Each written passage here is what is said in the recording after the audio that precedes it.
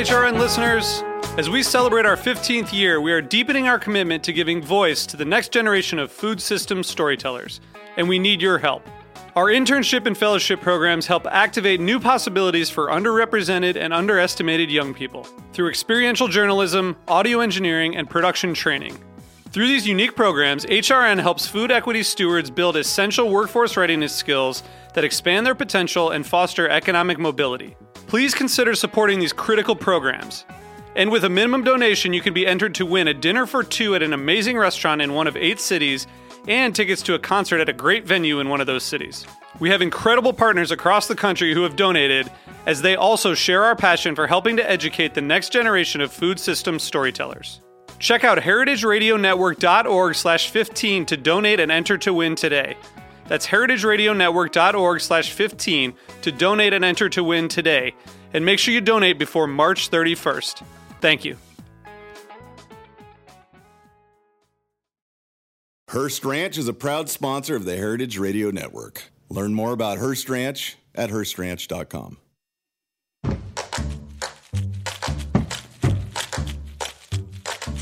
This week on Meat and Three, we're telling the stories behind iconic dishes. We learn what it will take to save New York's most famous egg cream, discover the importance of the goat neck in the East Village, and take a trip to India for delicious flatbreads. Our customers who come in to get egg creams and t-shirts, they love to talk about their childhood or their teenage years or their college years. I was living in Nepal, in northern India, and out there's a real famous dish, a classic dish I should say, is called paya. Parathe Wali Gali, or as it awkwardly translates in English, the lane of the stuffed flatbread makers, is probably one of the most popular food streets in Old Delhi. Tune in to Meat and Three, HRN's weekly food news roundup, wherever you listen to podcasts.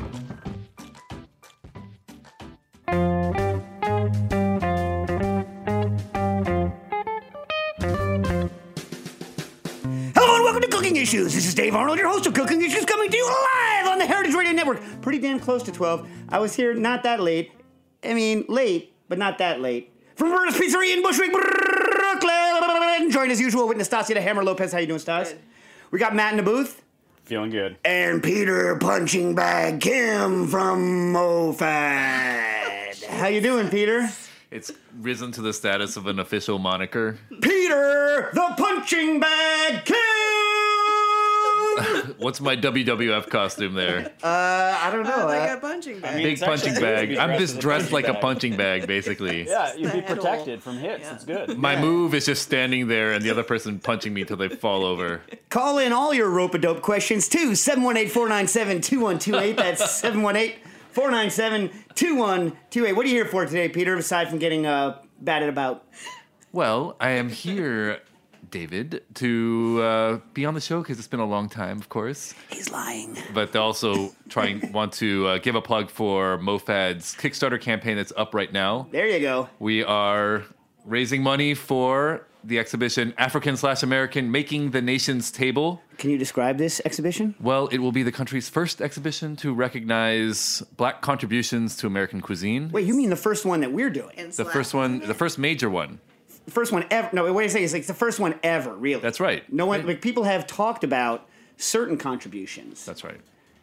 Right, but no one has ever devoted an exhibition to this subject. And who is heading the exhibition? Who's our curator? Dr. Jessica B. Harris. That's right, and who, by the way, hosts on Heritage Radio Network, so check out her podcast that we're on. I don't think she's recorded one recently, but she has some podcasts up on Heritage Radio Network. And I would say, if you were, like, it's not just that this is who we ended up with. If you could choose any single human being on Earth to be the curator of this exhibition. She is the OG. Yeah, she is the one. There's generally a consensus also among the sort of culinary community. I mean, it's just like she is the one who's been writing about this way before anybody was talking about it, really. So yeah. Oh, yeah. No, for a long time ago, long time ago, like hers were the only books on the subject that were available. It was, I went to, when I was in New Orleans last, I went to Dooky Chase. I think I spoke about it on the show because of their shrimp clemenceau and the butter that I want to have like packed into crates and sent to me. the Clemenceau butter. But when I told them that Jessica had told me to go there and speak to them, they were like, "Yeah, she told us to speak to you, and that's why we're talking to you." Because literally nobody, if she tells you to do something, you do it. Yeah. So I think you'll agree, Dave. This is probably one of the most important food and drink stories that we could really get out there as an exhibition from MoFad. And we have our campaign up right now. We could definitely use some support. And if every listener to Cooking Issues just took 5 minutes, put in $20, the cost of, a pizza, then we would get past our goal multiple times over. So please visit aa.mofad.org. Again, that's aa.mofad.org. And really, contributions at any level will really help, but would really appreciate it. When I was in college, the standard garbage pizza was $7. Nastasia called it. We were trying to think of something that wouldn't take you off and onto a tangent. But yes, okay, agreed. Depends on where you get the pizza. Depends on the number of toppings. Even today. Let's just say I can go to the West 4th Street stop, get off, and walk 3 feet and obtain 8 slices, a whole pie. Of dollar slice pizza. Dollar slice pizza. For $8. So the stipulation here is that this is a higher priced pizza place, and you're getting something more along the meat lovers extravaganza with 3 X's. Right. Which, by the way, leads me to this, which is not a tangent, Nastasia. Peter, you're a snob.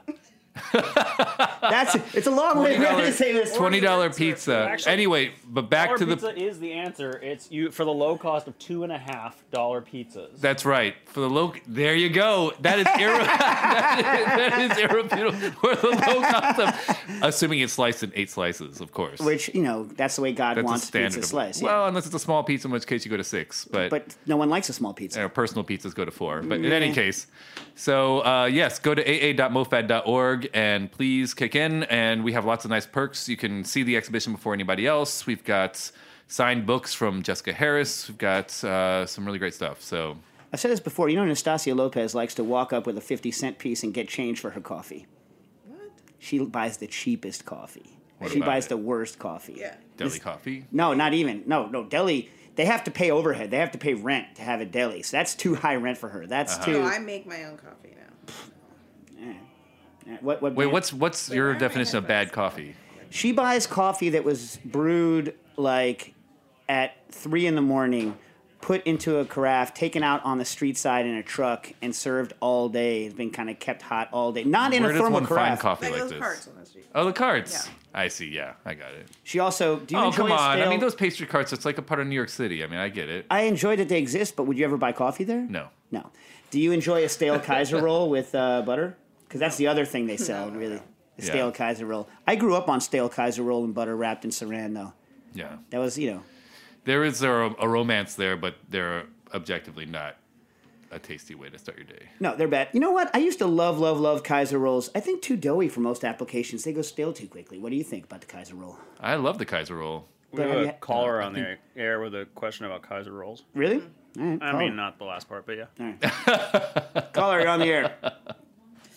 Not about Kaiser rolls. Sorry about that. Yeah, well, next time. But one, let me just say, Johnny Hunter turned me on to this show a while back, and had a huge impact on my knowledge of cooking and food in general. So really appreciate what you guys do. Johnny's a great guy, too. Yeah, he's a good one. So I have a bunch of friends who just moved into this really nice house in South Austin, Texas, with a huge backyard. And they're trying to have a housewarming party, probably like 50 to 80 people. Mm-hmm. And they want me to, it's a group effort here. But the idea we came up with was just roasting a whole pig. Mm-hmm. We know some farmers in the area, so we can get a good one. I've never done that before. I know you need to butterfly it, but I wasn't sure if we should rent a pit smoker to put it in or build it ourselves. So I wanted to know if you had any insight or suggestions on how to go about it. The biggest pig I've ever personally cooked whole is only 30 to 40 pounds. And I'm assuming that you're going to get a standard 180 to 220 pound hog, right? Probably. I think it's going to be around 110, 125. Okay, like a medium size thing. I mean, there's something fun about. I could see it going both ways. It's not particularly difficult to build. It's not particularly difficult to build a pit in the ground. But, and then you have it, right? But also there's something fun about not having to do that and then renting the unit and having it show up. The rental units are probably also easier to control because, you can kind of look up their characteristics, fire them up fairly easily. Whereas the one in ground, I would run a couple of tests first to see kind of how much stuff you need to burn to get it to what temperature, how well it maintains. So I would probably do a test firing beforehand. It's never good to fire something up the first time, although that's entirely how I operate my life. I still tell people that it's not the kind of way to go, but I can see the kind of the joy of both ways, of having something just magically appear and having it work versus putting it into the ground. So it's really going to be, I'm going to have to leave that up to what's more important to you to do. I mean, for me, I would probably build the damn thing. But I think I'm a bad guy for this, though. Isn't it? It's pretty cheap to buy a Kahachina too, right? Do they hold Do they hold that big of a? I think they do. Yeah. People love the Kahachina. Yeah. People love the Kahachina. When I've I never was used looking one. at doing a How much whole do those hog for MoFad, and I was looking for the easiest sort of surefire way to do it, I ended up landing on the Kahachina. But I can't remember how much that thing cost. But the Kahachina, it's been a long time. It's basically like a lined plywood box, but it's overfired. Yeah, I'm not sure. I can't remember. It's been so long. People do love the Kahachina, which is not from China. It's like, why do they call it Kahachina? Lord knows. But yeah, it's mainly from the Caribbean, I think. And then Yeah, I know. over. Like the people I know who use it are Puerto Rican, but I don't know where it's from. Yeah. But anyway, butterflying is going to make your life easier. But I feel that there are many people, maybe even some people on the chat, who have an outdoor space where they can do this, who are more expert. I've always wanted to do a buried pig. Talk about really like now. There are people who do the buried pigs who like bury thermocouples with it so they can figure out what's going on, right? But there is something real baller about a buried pig. You know what I'm saying? Mm-hmm. Like a giant Kahlua-style buried pig. There's something like kind of baller about that. But again, yeah, I got to see that in the Yucatan, the Cochinita Pibil. How was it? I don't know. Oh, it was amazing. I mean, they took the big latas, like the aluminum tins, and then they cut the whole pig in half and buried it underground for, I think it was like 17 hours. Yeah, that sounds good. But I don't think we have that much dirt to work with. Well, I don't know. Like, what do you mean? Like, how hard is it to dig a hole in Austin? I mean, in Connecticut, it's impossible.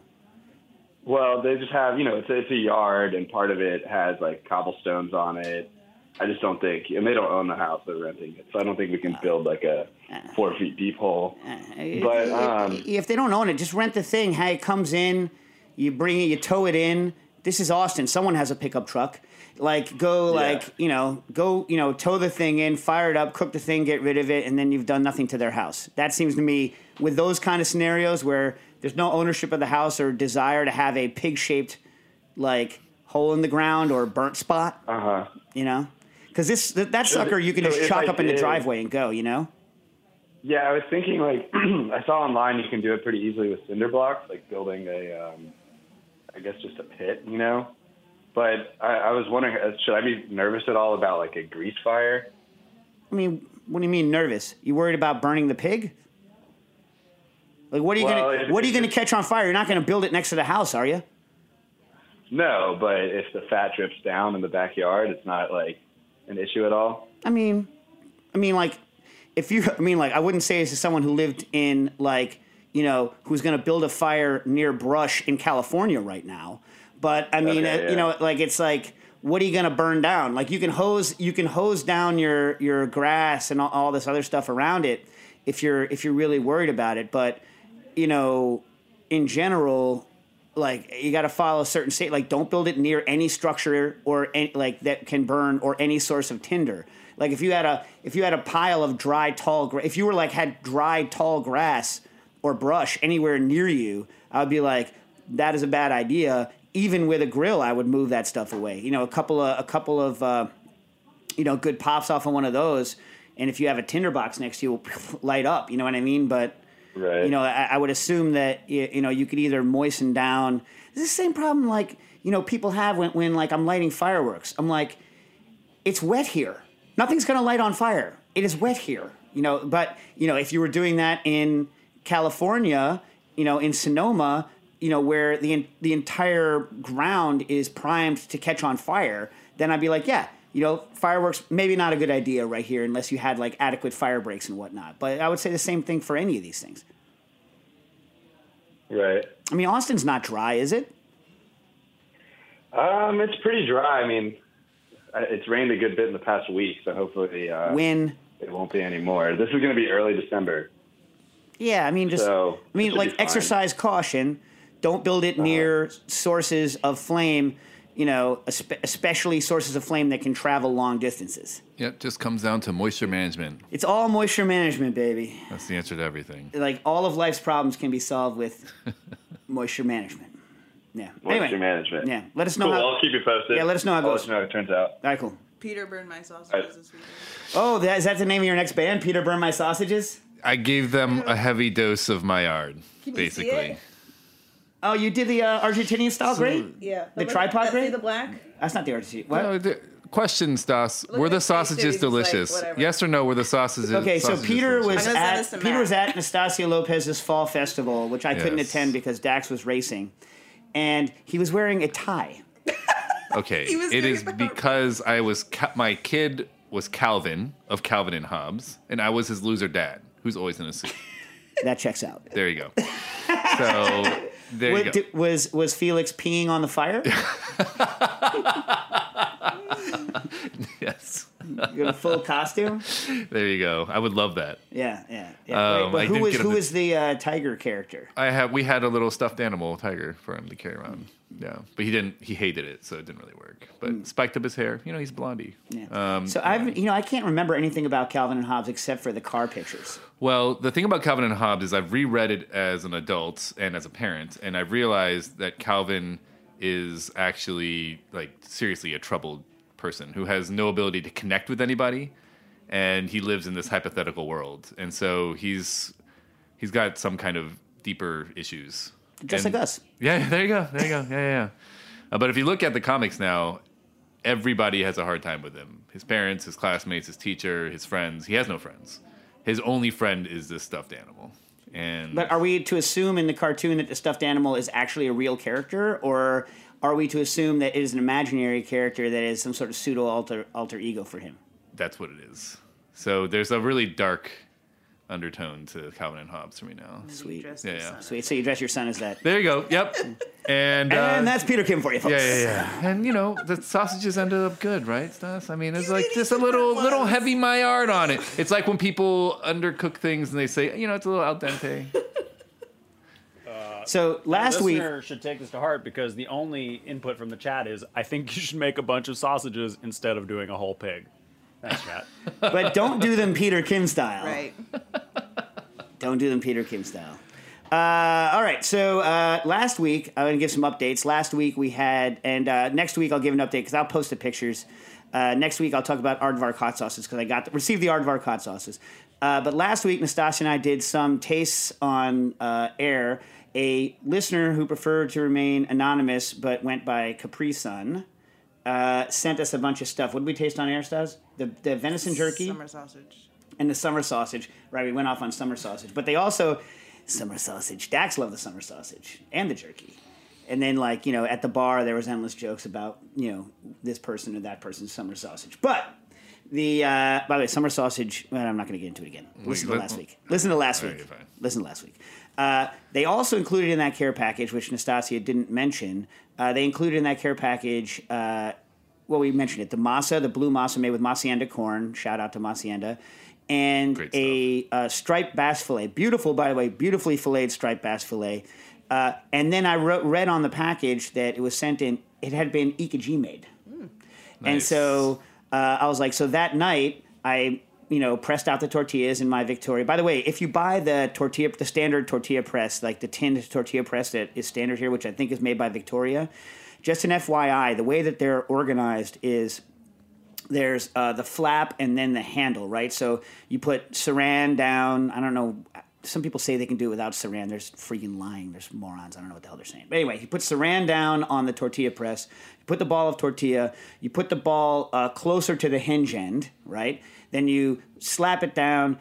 You put the handle over, go, poof, You press it down, and you might have to, push hard to it a couple times, and that's it. That's your tortilla. Now, a little trick, they're not very well aligned, and so the maximum or the minimum thinness of tortilla is not ideal on those things. So I have a permanent cardboard shim, that thin cardboard shim that I use. You should find your own thickness that you like, that I store with my tortilla press, such that I can get the proper thickness of tortilla out of the standard American available Victoria tortilla press. Anyway, so I made a bunch of blue corn tortillas, and since I have a very nice crepe maker, a crempeuse, pronounce it properly, PDP. PDP. Come on. What? Come on. What? Crepe? No, the company, Crempeuse, Kramp. Cramp? Crempeuse. It's like the Brittany model. It's like the French crepe maker. It's the one they use in France. Oh, yeah. It's the one I carried home on my back. Crempeuse. There you go, baby. Yeah. Anyway, it's gas-fired. And so, it's a very good Comal substitute. Yeah. And so I was able to get nice, puffy tortillas. They were very good. And then, because Yuikajime made the striped bass fillet, for those of you that don't know what Yuikajime is, I don't got time to tell you now. Look it up on the Cooking Issues blog. But I ate some raw just so I could see what the texture of. And even though it had been frozen and thawed, the texture of it was very nice, very clean flavor, very nice. And then the rest, I did my standard technique, which is little flour on the skin side, butter in the pan, start it to crisp it up, and then baste the butter over the top. Well, salt and pepper. Baste the butter over the top. And then under the broiler for a while, pull out, put back on the stove for a little bit to recrisp the bottom skin, sears all the top to finish, and dump out. Delicious and not overcooked. I love it. It sears all with the fish. Nastasia says I should talk more about my searsall use. It's good for fish, man. I was also steaming the hell out of some cheese. I've been steaming so much cheese recently in my Burger Tender Connecticut style official cheese steamer, and I have to tell you, I love the hell out of it. We had Johnny was mentioned earlier from Madison. So for those of you that are from Wisconsin and in general that area of the country who think squeaky cheese, I have now steamed. I'm not going to say I've become the master of the cheese steamer, but the cheese steamer and I kind of speak the same language. We've got our communication protocol down such that I can run it now on an induction burner, and I can just sit there and keep it. And I know how long I can keep cheese a lot longer. The steamed cheese. So the way this works, people, is you have a square box called the Burger Tender. Burger, burger with apostrophes, tender with an apostrophe R. And in it are a bunch of little rectangular dishes made of Ultem plastic, right, which are kind of real nice. And then you can put burgers in them, but that's kind of dumb. I don't really like the steamed burger. But then you can put into it these blocks of cheese, and they steam, but because they're in this container, one of the tricks is you got to Pam the container first so that the cheese can come out. But the trick is this: you steam it, and you can, as long as you don't have too much moisture condenses in over a long period of time. So if the steam is really, really raging, you get a lot of moisture in, but you can kind of pour the moisture out. It doesn't matter. But I've tested anywhere from 10. You really need about 10 minutes to steam the cheese, right? Up to an hour. I haven't done more than an hour and a half. Anyway, so the trick is you pull it out and you let it rest, and as it rests, the outside skins up a little bit. And if you're using straight cheese as opposed to pizza, you think, going back to pizza, that it's the cheese on the pizza that's burning you. I think it's the sauce that's burning you, because I've eaten these cheese almost right out of the steamer, and I don't get viciously burnt because there's not a lot of water in cheese. You know what I'm saying? And so there's not a lot of ability for it to transfer the heat to your mouth. And so the steamed cheese can be eaten relatively quickly, but if you dump it right out of the bucket, it kind of oozes everywhere. If you wait between 45 seconds and a minute and then take it out, it starts going into the dough phase where the cheese becomes a dough. So mild Colby style, queso de papa, crap BS cheddar, that stuff steams on point, amazing. Sharp cheddar, you have to wait for it to fully melt out and then congeal, and it's good. But, and here's where I'm going to say, if you ever have a chance to steam cheese, Peter, you would never buy this cheese, and Stassi would never buy this cheese. But you can get it at Trader Joe's. So you know how President makes the cheap brie? Yeah. What the hell is that, Matt? President makes the cheap brie. They also make a cheap fake Emmentaler called Madrigal. Mm-hmm. And Madrigal fake Swiss-style cheese from France by the President Corporation. When you steam that thing, when you cut it into little 2-ounce squares and you steam it, it doesn't melt. even for 45 minutes. It doesn't melt when it's steamed. But what happens is you pull. What is that noise, Matthew? I have no idea. When you pull it out of the steamer, right? You let it sit for a second and you eat it. It's not the first bite that's squeaky, but as it starts cooling in your mouth, the second, third, fourth, and fifth bites are the squeakiest of all squeaks. Makes a Wisconsin cheese curd seem like cream cheese in comparison to its squeak ability. It is, wow. And to me, the pleasure of the squeak is so high. I brought some into the bar, and I steamed it in my little Ultem containers. I steamed this cheese at the bar, and like half the people were like, oh yeah, super squeaky. And then I was like, you guys aren't worth it. And I left. I was like no one can understand if you're not like, this is why I won't serve it at the bar, because it's like, for those of you out there, if you can hear me and you like the squeak, go find President brand Madrigal cheese. Cut the rind off. Slice it into pieces. How big is that, Peter? Like 3/4 of an inch? Yeah, 3/4. 3/4 of an inch thick, right? Into like almost like sticks, if you can. Steam it for like 15, at least 15 minutes. Pull it out, let it set, push on it. It should feel rubbery. Let it sit for a second, and like you can feel it's pliable, and eat it. And then let the other piece sit for a little bit and eat it and see how long the squeak maintains. It's ridiculous. It's the squeakiest of all squeaks. It's the squeakiest cheese I've ever had. The squeakiest I've ever had. I didn't know you derived so much pleasure from squeaks. All people who truly love cheese curds derive pleasure from squeaks. And there you have it.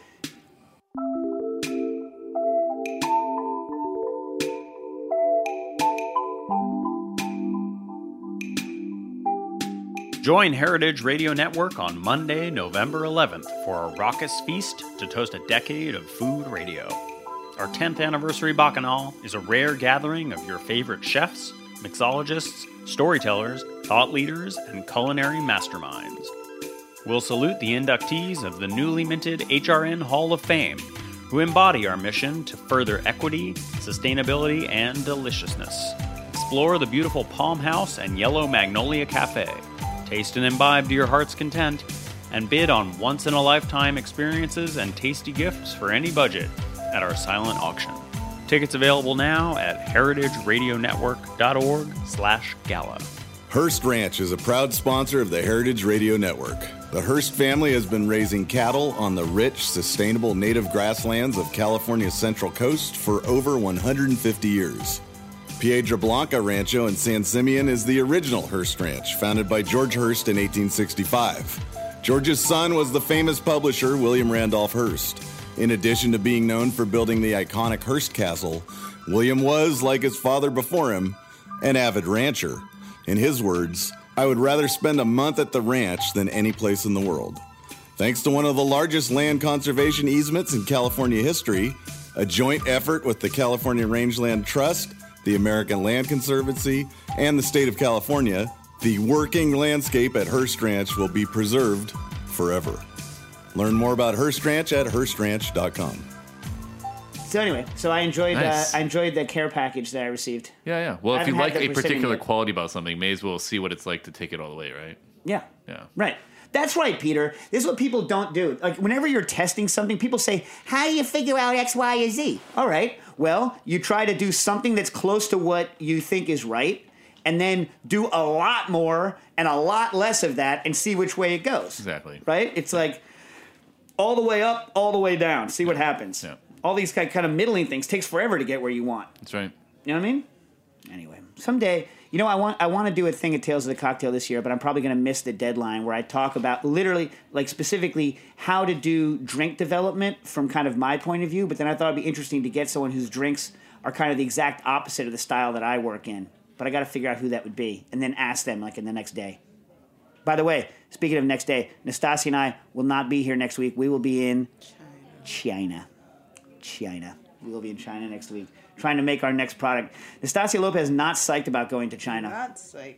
Because How can you not be excited about going there? Have you ever been to this part of China? No. It would be like, imagine you're not excited to go see the United States. You've never been to the U.S. You're not excited. We're going to Elizabeth, New Jersey, and we're staying only in Elizabeth. No offense, Elizabeth, New Jersey, but Elizabeth, New Jersey. Obviously. Absolutely offense. Think of another Direct offense. Ronkonkoma. I've never even been to Ronkonkoma. I've flown in there. Yeah.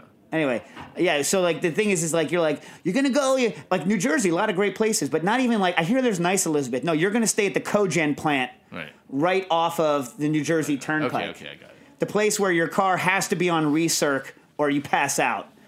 You know what I'm talking about the Jersey Turnpike, where you're like, what is that? You're like, oh, that is the Cogen plant and all of that says like, it has like fire shooting out of the top of it and then touts how like environmentally sound it is. And it's right next to all the petroleum storage. Because in Elizabeth is where all the petroleum storage tanks are. So it smells hard like petroleum right next to the highway. I got us a nice hotel in Hong Kong the last night because our Whoa. factory had suggested an airport hotel.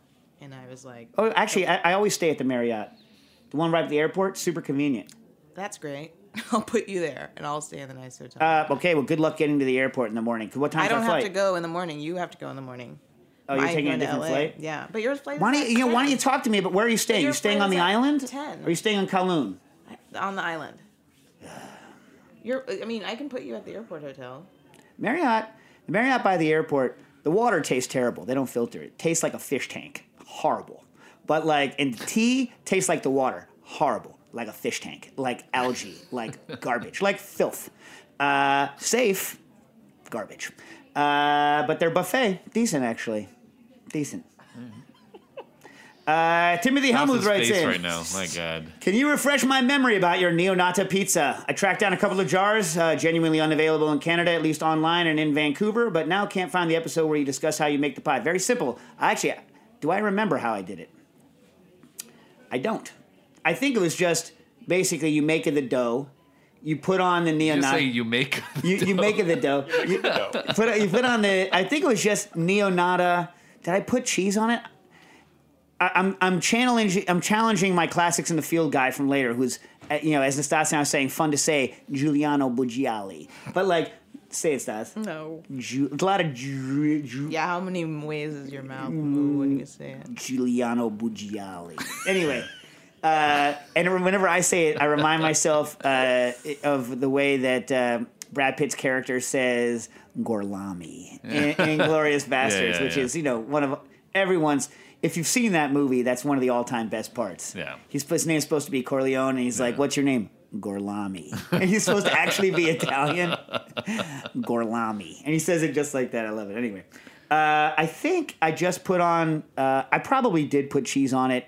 For those of you that don't know, most old school Italian people, Giuliano Buggiali included, back when he was alive, would be horrified that I would put a fish product and a cheese product together on a flatbread and call it something. So we won't call it pizza. We'll call it like an American-style flatbread with certain ingredients. Anyway, so I believe it was Neonata, a little bit, sparse amount of fresh mozzarella. I probably put on some grana of some kind. Fired it off. I think I put mozzarella. Maybe I didn't. And then the trick is just cracked. You fry some eggs, and then you put the fried eggs on, and you eat it. That's all you need to do. Oh, did I put arugula on that? I probably put arugula on that because Nastasia and I, and my family and I. So when I eat at home and when I eat with Nastasia, which is pretty much all the pizza I ever eat, we put greens on it, cause. When I was a kid, I never put greens on. Even as a young adult, I never put greens on. And then, 8-9 years ago, just why would I have pizza without some greens on it? Mm-hmm. Depends on the pizza for me. Like what? What pizza do you not want greens on? I think if there's a meat product on there, I want to have greens. But if it's more of a veggie pie, I don't need the greens. Why? Just because. But if it's like a cauliflower pizza or Cauliflower pizza? Tomato. What? What are you, Oprah? Cauliflower pizza? Yeah. What? That is what? Leave them alone. Hold on a second. Wait. Explain to me how cauliflower works on a pizza. You do a white pie and you throw roasted cauliflower on it. It's delicious. What shape is this cauliflower? You cut it in thin slices. Okay. Yeah, it's good. I don't know. Yeah, it's good. You know what I like? Like the eggplant slices from Eggplant Parm that are fried out, sliced in pieces and put on pizza. That I like. It's also good. Yeah. Cauliflower pizza? Yeah. You're familiar with Oprah's new pizza that she's selling? I'm not people, talking right? about making the dough out of cauliflower or like rice. You're familiar and with that, cauliflower. though, right? No, I'm not. Oprah now sells a pizza where she's like, 1/3 of the pizza is cauliflower. No, I hate that. But I have long enjoyed eating cauliflower She's like- before cauliflower became this weird thing now. Your kids can't even tell. What weird thing is it now? Well, no, it's like everybody's it's like really rice hard and to get. cauliflower. It's really Like hard you to like get. Rice cauliflower is not terrible, though. Yeah, I know, and I know, most but I'm people just aren't saying, using like- the stem, so... Yeah. You know, like, they have to sell the florets to you. They got to find something to do with the stem. Yeah, I also fine. really like broccoli stem. Yes, broccoli stem's delicious. Yeah. Yeah. I have no problem with riced cauliflower. I don't really like the texture of it. I'm just saying it's like the cauliflower being used to replace all these other things, like cauliflower risotto, using cauliflower as a dough for pizza. You know. Yeah, cauliflower risotto. What's that? Riced cauliflower? Yeah, and then you make a quote unquote risotto out of it, but it's not What's the word risotto mean, you think? exactly. Yeah, it's not cauliflower. Yeah, it's not like, yeah. So, you know, I think I've said this on the radio show before, but I use cauliflower as a... Oh, by the way, neonata is a fish, a tiny fish, newborn fish, neonata fish and pepper condiment from Calabria that you can get at Coluccio Brothers in New York City, in Brooklyn. It's hard to get even here, so you might have to go to their store. And they have the best bacala of any. It's not the season now, but come Christmas time, if you can make it out to Coluccio Brothers in Brooklyn, then they have the thickest, biggest, like bacala fillets I've ever seen. I was gonna buy one, but it would stink up my whole house. Wait, so what were we talking about? We're talking about cauliflower. Oh, yes, I would literally use that as a threat to my kids. I'd be like, "What are you having tonight?" Cauliflower, because like. I told you this story, right? Did I tell this on air? Where Booker was like, I don't like green vegetables. And so I was like, all right, I'll get cauliflower. So I got cauliflower. It's not green. No. And I put cheese over it. This was when I was, I was like, hey, I steamed the whole head. I brought it out. It doesn't look like a vegetable. It looks like a human brain. And then I poured like cheese sauce all over it and breadcrumbs. Yeah. That's a win, right? Yes. Cauliflower, breadcrumbs, cheese sauce. Yes. And the crying from both of them, crying, screaming, and ever since then, both in English and Spanish, they're like, hamburguesas de cauliflower. And they're like, ah! You can't even, how do you even make a cauliflower hamburger? Anyway. Sure, somebody's tried. At the risk of earning the hammer's ire. You already earned it, baby. Just by breathing. Question. Wow. Here's a second question. I successfully made a smooth emulsified sauce based on a method I thought I learned from the show, probably. Pressure cook garlic for a long time, like 30 minutes, covered in oil, then blend the lot into a smooth emulsified sauce. This worked a few times, but I must have forgotten a detail because my last few attempts, the sauce is broken in a bad way, and I can't find the old episode where you talk about it. I don't cook it in oil. I cook it in milk. And then the milk breaks, but the curds stay there. I drain off the liquid, blend the casein curds and the garlic with oil and salt, and that's how I make it. See whether that helps. That's how I do it. Can't wait to hear how the laser project works out. I hope it doesn't end up breaking your life goal of not catching on fire. Well, Dax has been lighting stuff on fire with the laser, but I have not yet caught on fire yet. Although the laser project is going well. I'm excited to have this laser pointer. No one else cares about it except for apparently you, Timothy, Dax, and myself. No one else likes it. Confirmed. Yeah. Well, Peter doesn't care. Yeah, Peter doesn't care. Although we can use it in a presentation at the MoFad. It'd be fun. Oh, hello. Yeah. Well, because what I'm working on is like a laser projector where you can take the laser pointer and draw with it, and it stays that's cool. on the surface. So, let's say we're doing a presentation in front of the Legacy quilt, which you can describe that we're raising money for. That's right. It is a massive quilt composed of 400 blocks. Each block represents one story of a contribution made by an African American to American cuisine.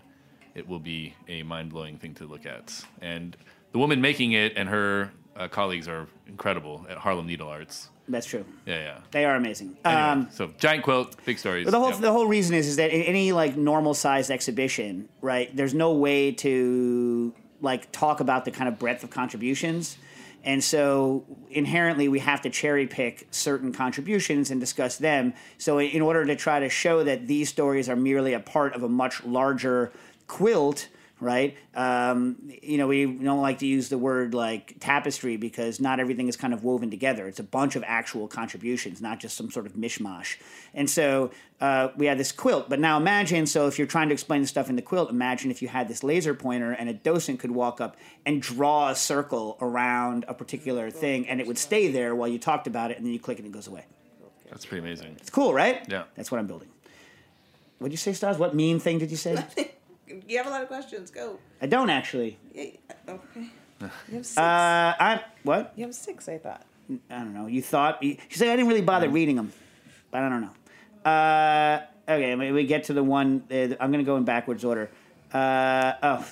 Claire writes in. This is the last one. This is why she calls it 6, because she had it. So Claire, of Vegetti and of wedding fame... friend of Nastasia, longtime asker of ridiculous questions. Yeah, I'm friends with Claire. What is the best alcoholic beverage to order for a body-conscious gal living in Mexico City? Well, order enough of any alcohol and you will no longer be body-conscious.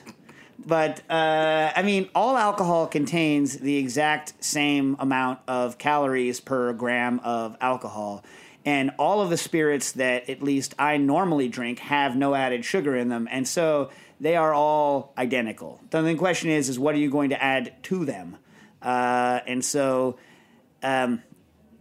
to put it in perspective, I can't look it up right now, but let's say, if you had, I haven't done the math, but a little bit of sugar is not going to kill you. It's mainly, one of the main problems with alcohol, there are studies, I haven't looked at them recently, that if you drink, you will also eat more. That like your inhibitions to stop eating have also been turned off and your desire to eat. So you end up eating a lot more when you're drinking. And so I think a lot of the excess calories are from excess food while you're also consuming alcohol. When Claire came to my house in Connecticut, she had been drinking all night. She got there at 3 a.m. and she had taken all my Count Chocula and just... Right. So I'm sure she's happy that you're sharing this. Yeah. My point is that when you are drinking, you also tend to eat more. And so maybe that's the issue. Yeah. I would just drink what you like and then moderate the consumption of that. Yeah. But, whatever. All right. We also had, and this was interesting. Hold a second. I tried to be better for this person. Let's see, where are they? Okay. Steve, longtime listener. My wife will not let me listen to the podcast at home. Smart lady. And with 6 kids, I can't find the me time I need to listen on the fly. At work, I've been timing my Tuesday lunch breaks for the live podcast. I understand you're a busy dad. If possible, it'd be great if you could try to get to the show on time, as I only get an hour's lunch. I will work on it. Steve. So you're a loyal listener in Duluth. Stasia loves this question because she loves it when I feel bad. Yeah. You know what I'm saying? Rub it in. Yeah. So sorry, man. Loves it. It's really sad. It's really sad, and that's why you're laughing. He chimes. Just imagining sitting there, watching the clock tick by. Yeah. 6 kids. 6 kids. Angry wife. No one said she was angry. She just doesn't want to hear our voices in her freaking house, which is fair. Fair. Anyway. By the way, Halloween coming up, and for those of you that have not yet bought your candy, shame on you, but also there is still time to buy full-size candy. Remember, the only fun size is full size. I have spent an inordinate amount of money on this year's Halloween candies. I will take a picture of it and post it out later. Nice. I love it. Do you go to Economy Candy? Where do you go? No, internet. So usually Rite Aid runs a deal close to Halloween, and they might start it now where it's like 50 cents per full-size bar, and then you can get a whole bunch of them. But they didn't this year, so I Amazoned ordered it relatively early, and I paid a little more than 50 cents a bar.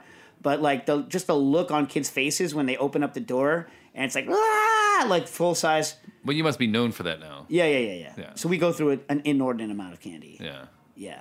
Nice. And then, like, the trick is that I might have to go out. Last year, I had to go out and replenish. Certain things are full-size, but they're not really full-size. Like, it's good to get a bunch of boxes of Airheads because even a full-size Airhead's not that big, and it kind of fills the thing up. But I got, like, I got a lot of the good stuff. What's your favorite candy at the Halloween? Well, my favorite candy bar is whatchamacallit, but it's impossible to find that now. Whatchamacallit, yeah. I put one box of my favorites in, which is Paydays. Yeah. I love a Payday. I don't know. Whatchamacallit's got it. What about you, Stas? I like Milk Duds. Really? Mm-hmm. I ate a bunch of them this weekend. I like a milk dud. I enjoy a milk dud. Okay, so what? Matt, what's your favorite? I don't eat a lot of candy. I just don't. Oh, Jesus. Sorry.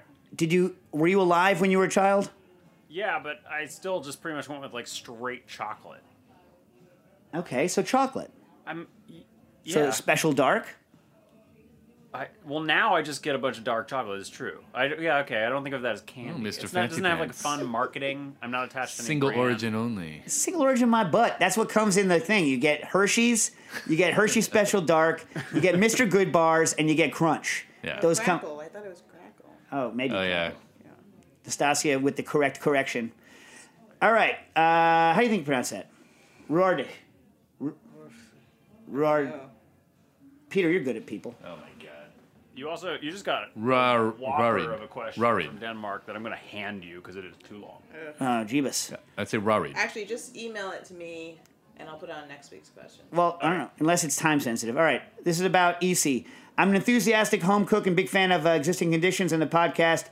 I'm rereading Liquid Intelligence. Nastasia's like, why? And I want to buy a cream whipping siphon for rapid infusion. I figured that buying a secondhand EC is better than getting a $30 knockoff. True. The $30 knockoff, if you buy the wrong one, may kill you like it killed that French blogger, whereas the EC one will not. Anything to watch out for buying a secondhand on eBay? Which model is best in your opinion? I don't really know. All of the professional ones, like they're all slightly different. I wouldn't bother getting a thermal one because then you can't heat it, and they're kind of big for what they get. The trick is if you're going to buy a half liter or a full liter, the heads are interchangeable. So the ultimate would be is if you could buy one head, make sure you have the gaskets because that you need all the gaskets and the tip, and everything else is pretty bulletproof. But if you're going to only get one, I would probably get depends on what you're going to use it for. For rapid infusion, I would probably get the half liter unless you're going to do large batches all the time, because especially for home use, a half liter is kind of a good size for infusing. But, I wouldn't get the small one. Those are ridiculous. And I wouldn't get the thermo one for your application. Anyway. But they're all, like I say, pretty bulletproof. Jason in Northern Virginia writes in about combis. Greetings to everyone present, and thanks for inspiring us over the years. I'm interested in your thoughts on combi ovens. I frequently roast in my convection oven, and based on that experience and feedback from family members with steam ovens, the Gaggenau or the Miele. By the way, Miele has a freaking lock on vacuum cleaners. People who are professional cleaners, I feel like Miele must give them money. Because they're always like, your vacuum cleaner sucks. Why don't you own a Miele? And it's like, because I don't have that kind of cash to spend on vacuums. They're like, it's a legacy vacuum machine cleaner, man. I'm like, dude, do they pay you? Do they pay you? Anyway, or Miele. I want a combi oven. I have my eye on the Rationale Combi Master Plus XS. I don't feel like I'd get a big benefit from the automation of the self-cooking center and may find the touchscreen irritating. Also, I spoke to a chef. Remember? We had a chef in at an event at MoFad the other day. He's like, my Rationale self-cooking centers break down all the time. Now, Chef was that? I'm not going to blow them up and get them in trouble with their... But they're looking to actually go to a more simple-minded combi oven. So the thing with a combi oven is a lot of the fancier ones, and by fancier I mean Reed, Rationale, Electrolux, a lot of the ones with a lot of the crazy features in them, those crazy features and the electronic boards involved are things that break. So you have a certain category. Now at home, I don't know whether this is home or commercial, but at home, you're not getting as intensive a use. They're not being abused as hard. You can make sure they have enough venting on the side. The old Rationales used to break constantly because the electronic boards were too close to a heat source, and so they would fry out. But that's heavy-duty use, constant. If you're not going to do that, it might last you forever. So something that might break constantly in a commercial application might last a home person the rest of their lives. You know what I mean? It's like this. You can go buy commercial water slides that have been decommissioned from water slide parks because they're too used for a water slide, but for your house, they're going to be good for the rest of your life, if that makes sense. I mean, how many times is your butt going to go down that water slide? You know what I'm saying? But back to the combi ovens. What a weird comparison. I'm just saying. So the thing with the combi ovens is a lot of chefs are moving to kind of lower technology combi ovens so they can get the steam. If they don't need all of the widgetry, they can get the steam without the inherent fact that it might break. I remember you saying that, this is back to the question, I remember you saying that commercial combi ovens are inefficient. You think so? I mean, like, the only way that those things regulate their temperature is by hurling energy into the atmosphere. They are going to heat the hell out of your house, and as a benefit, it's going to cost you a lot to run it. Now, the gas ones, I mean, gas is real cheap. The electricity, I don't know. And also, you need a lot of power to run an electrical combi oven. Well, the commercial ones. I don't know about the home ones. But I feel like the benefits of steam and good temperature control are worth it, plus it cleans itself like a dishwasher, true. I comply with the venting requirements, maybe putting it under the same hood as the range. Due to the power draw of the larger combi ovens, I'd keep a regular oven for large things. So the XS, which I guess stands for extra small, I didn't get a chance to look it up, is 50 amps at 240 volts. Whoa. 50 amps at 240 volts. That's a lot. Yeah, what is that? That's 10,000 something watts. Yeah. Like 12,000 watts. Is that right? 12,000 watts. 120 light bulbs. 12,000 watts. Yeah. That's a lot. That's a lot of power. Any general thoughts on combi ovens or advice on other brands to consider? I mostly eat vegetables these days, but not sure where that balance will end up as time progresses. I'm also interested in why you wouldn't install an induction cooktop at home, but wouldn't want to ask a second question. I would if I could do it again. I like induction. I mean, certain things are irritating. Like I like also having like a fire, but I use my induction cooktop a lot. It's easy to control. I use it.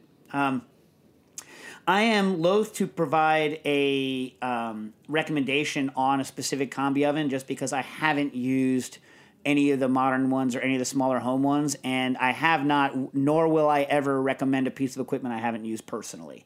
That said, I would take a serious and long look, because I haven't looked in years at the Gaggenau, and again, I've never used it, the home one, but I would assume that someone who's making a home combi oven can put it into like ridiculous mode versus like the same way Tesla does, Nastasia's favorite thing, the Tesla, where you can put it in kind of ludicrous mode, and then you're using a whole boat ton of energy. How scared did you get?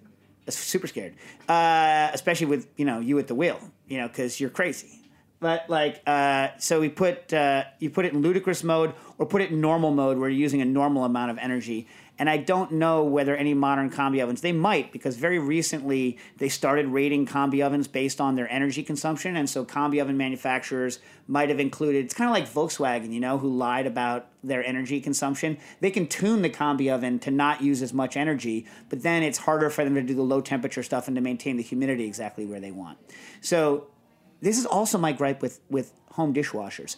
If you can hear me and you're a dishwasher manufacturer, like what I want is a home/commercial dishwasher where it runs like a home dishwasher, where it is both gentle and energy efficient and quiet, except for when you're having a party, and then it runs like a commercial dishwasher and goes crazy, right? Like the way that most rich folks handle this is by getting 2 dishwashers. What a waste. Yeah. Why not just be able to put my dishwasher in super energy inefficient mode just for parties? Right. Anyway. All right. Here is I'm going to actually make it to the last question for today. You like that, Nastasia? Wow. You like that? And then I'm going to do a quick classics in the field. I'm Jay. By the way, they called you out. So, hello, Dave, Hammer, Boothmaster Matt. How do you like that one? I'm keeping it. Yeah. And the punching bag if present. Yeah. I'm Jay. Straight up brain surgeon. Keep those hands in shape. Don't burn those hands. Avid cook and collector of cooking lore and gadgetry, and a liker of liquid intelligence, which, of course, we all know Nastasia hates. For some demographics for Nastasia, I'm 45, married with 3 kids, and they all cook as well. Worked in a restaurant bar industry throughout college, in front and back of house at various jobs, and I get whatever kitchen stuff I like as long as I don't bother my wife about her passions. I wonder what her passions are. How do they interfere with each other? How do the cooking passions interfere with whatever the wife likes? I'm curious now. Yeah. Where's the intersection? Don't you wonder? Yeah. Anyway. Exceptions. Cookbooks. I have maybe 400, including Liquid Intelligence, and she gives me side eye for any boxes with the approximate shape of the book. I understand this. I'm in the process of moving to South Carolina and going to do a complete remodel of the existing circa 2007 kitchen, which is pretty weak. The root question is as follows with several caveats which you can ignore or use to spur discussion. Any advice on what equipment is a must-have and any specific ideas to implement? Budget is labile. I like a labile budget. I'm getting it plumbed with quarter-turn ball valves per prior advice. Yeah, do that. Just make sure your freaking plumber actually does it because, God, I hate regular right-angle stops with the twist. They always break. A quarter-turn is so nice. Your plumbing will break. People, your plumbing fixtures will break. Why would you want to put yourself in a situation where you can't shut it off quickly and effectively? So dumb. So dumb. Why do they make those goddamn valves? I hate it. Obviously, know about the work triangle. The equipment will be sub-zero, 60-inch wide, side-by-side fridge with separate freezer. Now, let's say your wife's an architect, like mine. Architects hate fridges because even what they call a countertop size fridge, countertop depth fridge, is actually deeper than a countertop. Check out, just for giggles, check out Liebherr, the same people who make, like, I think, cranes and whatnot. Liebherr makes a true counter depth refrigerator where the actual door of the fridge is flush with counter depth. Yeah, why is that? It's so weird.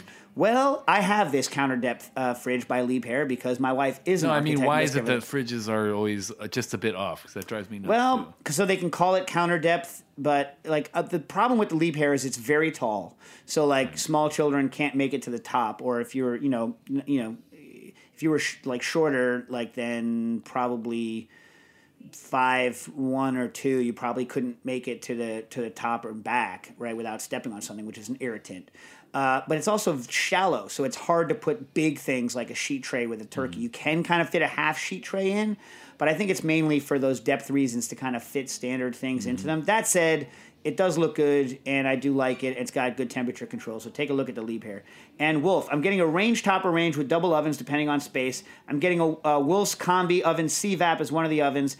It is not plumbed. I have not looked at that one, but maybe our other listener could take a look at that one. I've not looked at it. I don't know anything about it. A plug-in induction burner, that's good. Warming drawer, good.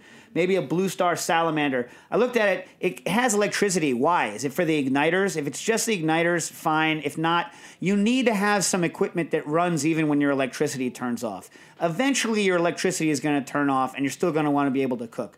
So make sure that even when the electricity is off, unless you're a full electric kitchen, if you actually have gas, make sure that you can still do some cooking even when your electricity is off. Do I need a bain-marie? I mean, you have an immersion circulator, you say later. I think it's going to be kind of gilding the lily, and you can always just kind of improvise things if you need it. I don't really want a fryer inside. I'm going to fry outside if needed due to Stink/Films. By the way, Stink Film is our next band. Yep. And, right, we're going to talk about hoods later. Get yourself an outdoor fryer, for sure, if you're not going to do it. Wiley has the Cajun fryer, and he likes it. The problem with the Cajun fryer is it doesn't have good temperature control. If you're in an outside covered kitchen, I would get a regular commercial fryer and just update it for use in propane and build a cover for it. No one has a decent, like, fully automatic Bezo valve outdoor fryer that I can find. It would be nice because the Cajun fryer not having a temperature control is a little bit of a crimp. The house doesn't have an outdoor space, so I have a full grill set up with green egg, wok burner, turkey fryer, pellet smoker, gas grill. Consider an outdoor, as I said, consider an outdoor dedicated fryer. Consider in your outdoor kitchen this, hot, cold water. Put hot and cold water to your outdoor kitchen and put a low boy fridge outside with a worktop. The thing people don't have in their outdoor kitchen is a place to kind of prep things and a way to clean yourself off when you're outside. Yeah. Hot and cold, right, which you can stub out from your house and run with a hose if you don't want to bother plumbing hot all the way out there, with a some sort of a pit drain into it, and a refrigerator. That would be nice, right? Yep. An outdoor fryer. I would also I would put seltzer in and get an ice machine. Here's the problem with the ice machine. They're very energy inefficient, but if you have a nice bar, which you say you do, I would look into getting an ice machine. My wife hates it because it's loud, right? The one that I have has what's called boardroom function, so you can press it and it turns off for 4 hours, which means that it doesn't make noise for 4 hours, or you could consider putting it on a timer so that it's off during dinner time or whenever your wife is near it and doesn't like the noise, if your wife is like mine and doesn't like irritating noises. Because it is irritating. I just tune it out. Yeah. The main thing that you're going to have a problem here is hoods. And then you ask me, how many cubic feet per minute of evacuation is good? Currently, your range is not on the wall, but you're going to be moving it to a wall. All right, look it. The issue with hoods is this. I'm assuming you're going to have insurance on your house. And so if you're going to have insurance on your house, you have to do things to the code. And every kitchen that I've ever built with serious hood in it, and I've built some kitchens with some serious hoods in it, I've never done what's legal in terms of makeup air. So all the air you suck out, you have to supply air for that, right? And so, I'm not going to give you specific recommendations because you have to look at exactly how many BTUs, how wide they are. In general, it's going to be easiest for you to stick to a hood that is 6 feet. So try to get all your hot side in under 6 feet and get the hood as low as you can reasonably to do the best extraction. You don't want any kind of kinks in your ductwork. You want your ductwork to go straight up. Also, put your fan on the outside of your house. Do not put the fan in your kitchen. That's the main thing. Put the fan outside, or at least in the attic, somewhere away. You really want an exterior upblast fan to do good stuff. And sounds like you're spending some money, so do it, right? Try to hide it so it doesn't look ugly on the outside or whatever. But that is going to make your life much quieter in the kitchen and going to make everyone happier. I've always used very large size fans. The reason that home hoods suck so much is they don't suck. The fans are, they have zero extraction. B, the fans are tiny, and because they're tiny, they have to spin at a very high speed, which makes a very irritating loud noise. You're going to want an exterior hood. But in a residential situation where you're in a house, you need to supply what's called makeup air such that you're not sucking all of your air-conditioned air out, but also so that you don't suck fumes from things like your boiler, your boiler, or anything like that. They're worried about you possibly getting a blowout or whatever and getting carbon monoxide sucked through your house or other sort of bad things sucked through your house. So you definitely want to supply makeup air, which makes it a little more complicated. Yeah. But otherwise, if you don't have makeup air, like it's something stupid. Like I looked it up. I looked up the International Residential Code, and exhaust systems of more than 400 cubic feet per minute and greater have to have makeup air equal to the exhaust air and automatically open and close with the operation of the fan. And if you don't, they're not going to be up to the residential code. And if they're not up to the residential code, if you do have a fire, you might have problems with your insurance. I don't think the IRC for home hoods, as long as you don't call it a commercial hood, I do not think they have fire suppression requirements, but you might look into it anyway because fire suppression is a good thing and you don't want to burn down your house. Now, that said, in the minus 5 minutes allotted, Matt, I got a couple minutes? Like 5. Sweet. Time for, and Peter's going to enjoy this one, time for this week's, what? Oh, I want to add pedal-operated faucet sink. Oh, hell yeah. Pedal-operated faucet. That's something you don't see enough, and it's so nice. And no one hooks it up the way they should even when they have it. Oh, one last thing before I go into the last thing. Next week is HRN's gala. I don't know whether there's still tickets available. I don't even know where to go. But listen, when I was right out of college, I worked for asbestos attorneys. When I worked for asbestos attorneys, I was their database designer, but I used to be a paralegal, and I interviewed all these people who died of mesothelioma as a result of asbestos exposure. And I said this on air. One of those people gave me his car when he died. That's the car that I took to my wedding. Yeah. 1967 or 9, I can't remember, Plymouth Valiant. Sweet ride. But we used to have these books that we would search through that had product advertisements for asbestos. And so I used to search through them because the pictures were amazing, like really cool, like mid-century, like graphically cool pictures. And one of them that I loved, I made into a T-shirt like 25 years ago, and it was for a product called Limpet Asbestos. And it said on it, "It's sprayed! Limpet Asbestos." And then it said, no cutting, no nailing, no whatever. It's sprayed. Oh my God. And then there's a picture of a guy spraying it inside of a school bus without a mask or anything. Just a guy spraying asbestos. Oh my God. Right? And so I made this T-shirt when the old school way. Like I sit there and I Xeroxed it out, enlarged it on Xerox, exposed a frame, washed it out, did silk screening of the T-shirt, and the T-shirt finally died like last year. So I went on Custom Ink, and But the thing was, I set it up such that anyone could buy it, but I think only like 15 people or 11 or 15 people have bought. I need to sell 30 by the end of next week, or all the orders canceled. Donate to MoFad or the T-shirt? I'm not making any money. It's not a money. It's not a donate. I didn't set it up for me to make any money. I'm making zero money. I just want people to order the T-shirt and spend their money on. It's not. It's like, do you want a T-shirt? It's not an either or situation, Nastasia. Oh, so get both. Yeah. Yeah. So anyway, I'm gonna figure out. I'm gonna put it on Twitter, on my Twitter, a link to the thing where you can buy this group order, and I'm gonna put on. What? We've talked about MoFad. I'm talking about T-shirts now. Get off Zappos. What are you looking at? I can't even look at it. It was like some stupid website. Like Nastasia has never once listened to. What was I talking about? This Festus T-shirt. What about it? About how you. What about it? You Xeroxed and the original thing. What is it for? What's the company? Custom Ink. What's the company? What's the asbestos company? Oh, I don't know. Yeah, you don't know because you weren't listening. All right, so like the thing is... What's the asbestos company, Peter? Sprayed limpid asbestos. Anyway, so like, also like, we have some Gildan haters out there, for those of you that know T-shirts. Because they are the crappiest. You chose them! They're the cheapest. By like 80 cents, you chose them.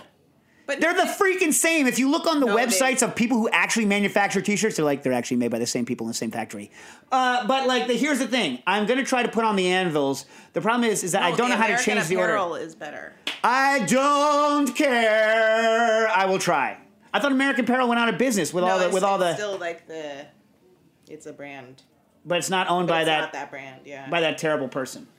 All right. Anyway, so I'm going to put that on my Twitter. Look for it. Custom Ink, Cooking Issues, Sprayed Limpid Asbestos on the Twitter. You got to order them or else nobody gets them. Nobody. Now, classics in the field, yeah. All right. Giuliano Bugiali was a crazy son of a gun. He died in May of this year, and he had one of the better names to say, Giuliano Bugiali. This book that I'm going to talk about today, I'm not going to talk about his most famous book. His most famous book was his first book, and it was called The Fine Art of Italian Cooking. It was published in 1977. The one I'm going to talk about is called Classic Techniques of Italian Cooking. And the reason I love this book is it was given to me, it was the second cookbook that my mom ever bought me. I used to read all of my mom's cookbooks, which included, the Julia Child, Simone Beck, Mastering the Art of French Cooking, all of the Time Life Cooking of the World series, the Woman's Home Encyclopedia of Cooking, which was amazing. I forget the exact title. We'll talk about that one later. The Gourmet's Best Desserts, all of that stuff. But the first book she bought me was Julia Child's The Way to Cook, which was, kind of formative for me. I still make the Queen of Sheba cake out of that. But the second book she ever bought me was Giuliano Bugiali's Classic Techniques of Italian Cooking. She must have bought this for me in like 1990 or something like this. And it's a black and white, thick book. And I remember reading it and thinking, this guy's a nut job. Like a complete wingding. Like, when you read him, he is the most vitriolic writer. Because, and let's read a little bit from the preface. He goes, I stress authenticity. If I stress authenticity, and he does. If I stress authenticity, and this is where Peter's going to be important for this discussion, it is because I feel the authentic versions of dishes are the ones that have stood the test of time, even for centuries. Any personal innovations should stem from knowledge of the authentic traditional version. It is becoming increasingly possible to retain the authenticity of Italian cooking outside of Italy with greater availability of the proper ingredients, and is worth the extra effort to arrive at the traditional dish. After you have prepared and tasted the original recipe, then you can be more creative. What happens next is up to you, which sounds like it makes sense, although he actually never ever wants you to change it, because his core assumption is once you have made the original, of course you would never want to make anything else, right? And I don't imagine that he would want to use any ingredients that came over via the Columbian Exchange. So that's interesting. Tomatoes, so he does corn. rail against people thinking that it's... First of all, you got to understand where he comes from. He was born in 1931, died this year. He was born in 1931, and he came to America. He was born in Florence. He's a Florent, so Nastasia, with all that implies, being like a guy from Florence, an Italian chauvinist from Florence. Chauvinist, not in the male chauvinist sense, but in the Italian chauvinist sense. Only really likes Italian food. So he comes over here and he's basically washed out. He's living Big Night. If you've never seen Big Night, why are you listening to this instead of going to watch Big Night? Big Night is maybe my favorite food movie of all times. So he is a lot like the Secundis, right? No, Primo. Primo and Segundo. Primo's like which one is Primo's the Shalhoub. obstinate one. Tony Shalhoub, yeah. So he's a lot like Tony Shalhoub, right? He wants to do things exactly, kind of the way they are. And so he comes to America and is awash in just kind of what he considers BS Italian food, garbage Italian food. And so another guy like this is Tony May, the restaurateur, which is a dumb word. It should be restaurateur, shouldn't it? Restaurateur is dumb. That's what the real word is, but it's dumb. I hope it gets changed. But anyway. Everybody says restaurateur, so yeah. Yeah. So anyway, like Tony May, the Italian restaurateur, although he retired recently, like he also had similar gripes. So like you could get Tony May, you could throw him into conniptions just by saying the words shrimp scampi. He's like, it's not shrimp scampi. He doesn't talk like this. He has like an Italian accent, which I'm not going to try to mimic. He's like, it's not shrimp scampi. Scampi is scampi and shrimp is shrimp. So he would go crazy, right? He would lose his mind. And so you'd be like, shrimp scampi. And Tony May's head would just explode. He used to come to the French Culinary and say how much he hated the idea of shrimp scampi over and over again. Anyway. So Bugiali, I've been reading his book for years, right? And certain of my go-to recipes, he has a recipe that is for a pasta, and I completely bastardized it, which is going to be terrible. It was an asparagus pasta. I make it with broccoli because it's available all year. I'll tell you the recipe right now. It's very easy. Saute some onion, chop up some onions. Don't put garlic in it, or Bugiali will come back from death and kill you. Come back to life and kill you. But saute some onions, saute it. Chicken stock. Throw in the broccoli with asparagus. He hates. Don't use broccoli if you don't want Bugiali's like ghost to come and kill you. But I do broccoli. Throw the broccoli in, steam it, then blend that. Like after it's steamed, blend the whole thing in a blender. I add cheese. I don't think he does. I add some grana, salt, and pepper, and it makes a super creamy broccoli sauce that you can put onto like finer pastas, and it's delicious. Yeah. It's delicious. Cooking it in that would be good too. Yeah, par cooking a little bit because it's already a very thick sauce. You could add more chicken stock. I don't add that much chicken stock, so my sauce is relatively thick. But do you like? But anyway, so he makes it with asparagus, and that's a sauce that I've made now for like 30 years, fundamentally. And also, I didn't have the money for asparagus, so I told him once. I was like, I met him maybe 3 times, and I told him, I was like, I make your sauce all the time, but I don't have asparagus, so I make it with broccoli. And he was like, pfft. Yeah. Like, the good thing about him is this. If you look at pictures of him in this book and all of his techniques, the thing I like about this book as opposed to his more famous book is that all of the techniques in here are illustrated with a zillion black and white photos of him doing stuff. Yeah, it reminds me of the Jacques Pepin book, actually. That I also love, right. Yeah. So if you look at his thing of making pasta, the look of joy on the man's face as he's making pasta is immense, right? Yeah. And the thing that was kind of endearing about him is that he would sit there. I once asked him, I was like, when they started making lardo at Otto, when Zach started making lardo at Otto, I was like, oh, they're making lardo at Otto now. Have you tried? He's like, yes. I was like, do you like it? He goes, no. There you go. No, because they added spices, and he didn't want the spices. Here's what he said, that he, for all of his curmudgeonliness, which was real, that's the thing. So when I had met him, I'd met him in maybe 2004. I'd already been cooking from his book for like 14 years, right? And so he was very nice to me. I had dinner with him with Barbara Kafka, who was last week's, Classics in the Field person. I had dinner with them together, and he liked me because I liked his book and was genuinely curious, and I was asking him a lot of questions. But he was so hardcore, and this is what Nastasia says about me, he would then insult me with a smile on his face. So he always had a smile on his face when he was insulting you or telling you that what you were doing was garbage. I'll give you some quotes from him. I'll give you 2 quotes. You should check out his book. By the way, he has some super old school, like my Italian chestnut cake is his recipe that I make all the time, which is nice, but on the dry side if you like Italian chestnut cakes. And if you're a Big Night fan, if you want to recreate the timpano thing, he has a pasticcio alla lepre, which is very close to that, which you can look at to do a full-on old-school thing. And what I was going to get into, if I had more time, Peter, but I'll do his quotes last.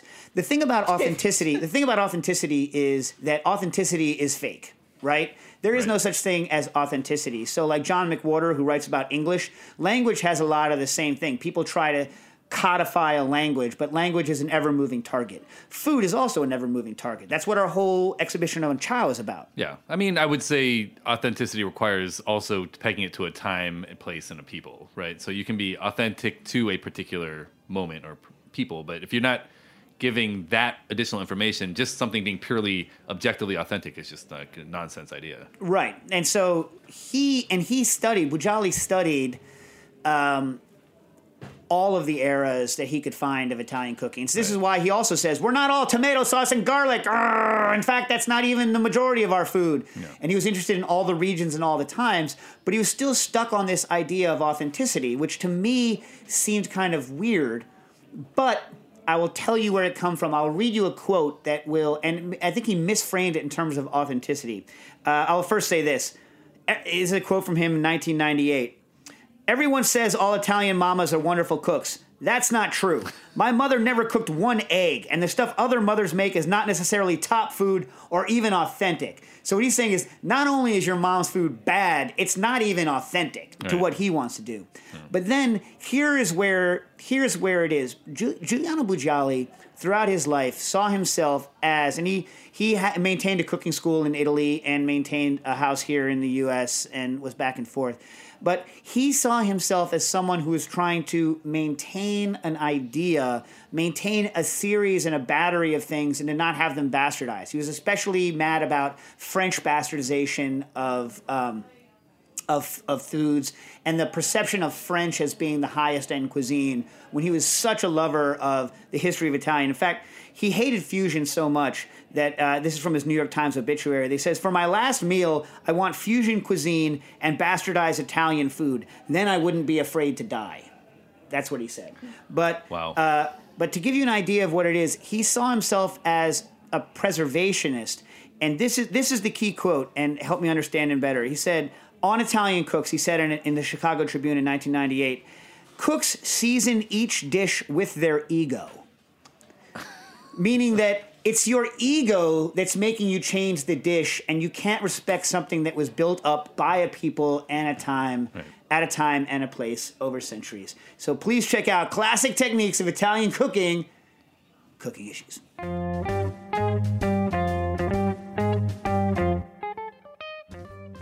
Cooking Issues is powered by Simplecast.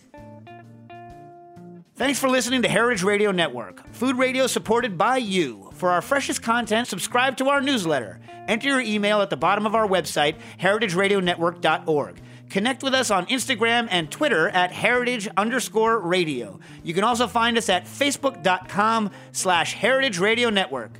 Heritage Radio Network is a nonprofit organization driving conversations to make the world a better, fairer, more delicious place. And we couldn't do it without support from listeners like you. Want to be a part of the food world's most innovative community? Subscribe to the shows you like, tell your friends, and please join the HRN family by becoming a member. Just click on the beating heart at the top right of our homepage. Thanks for listening.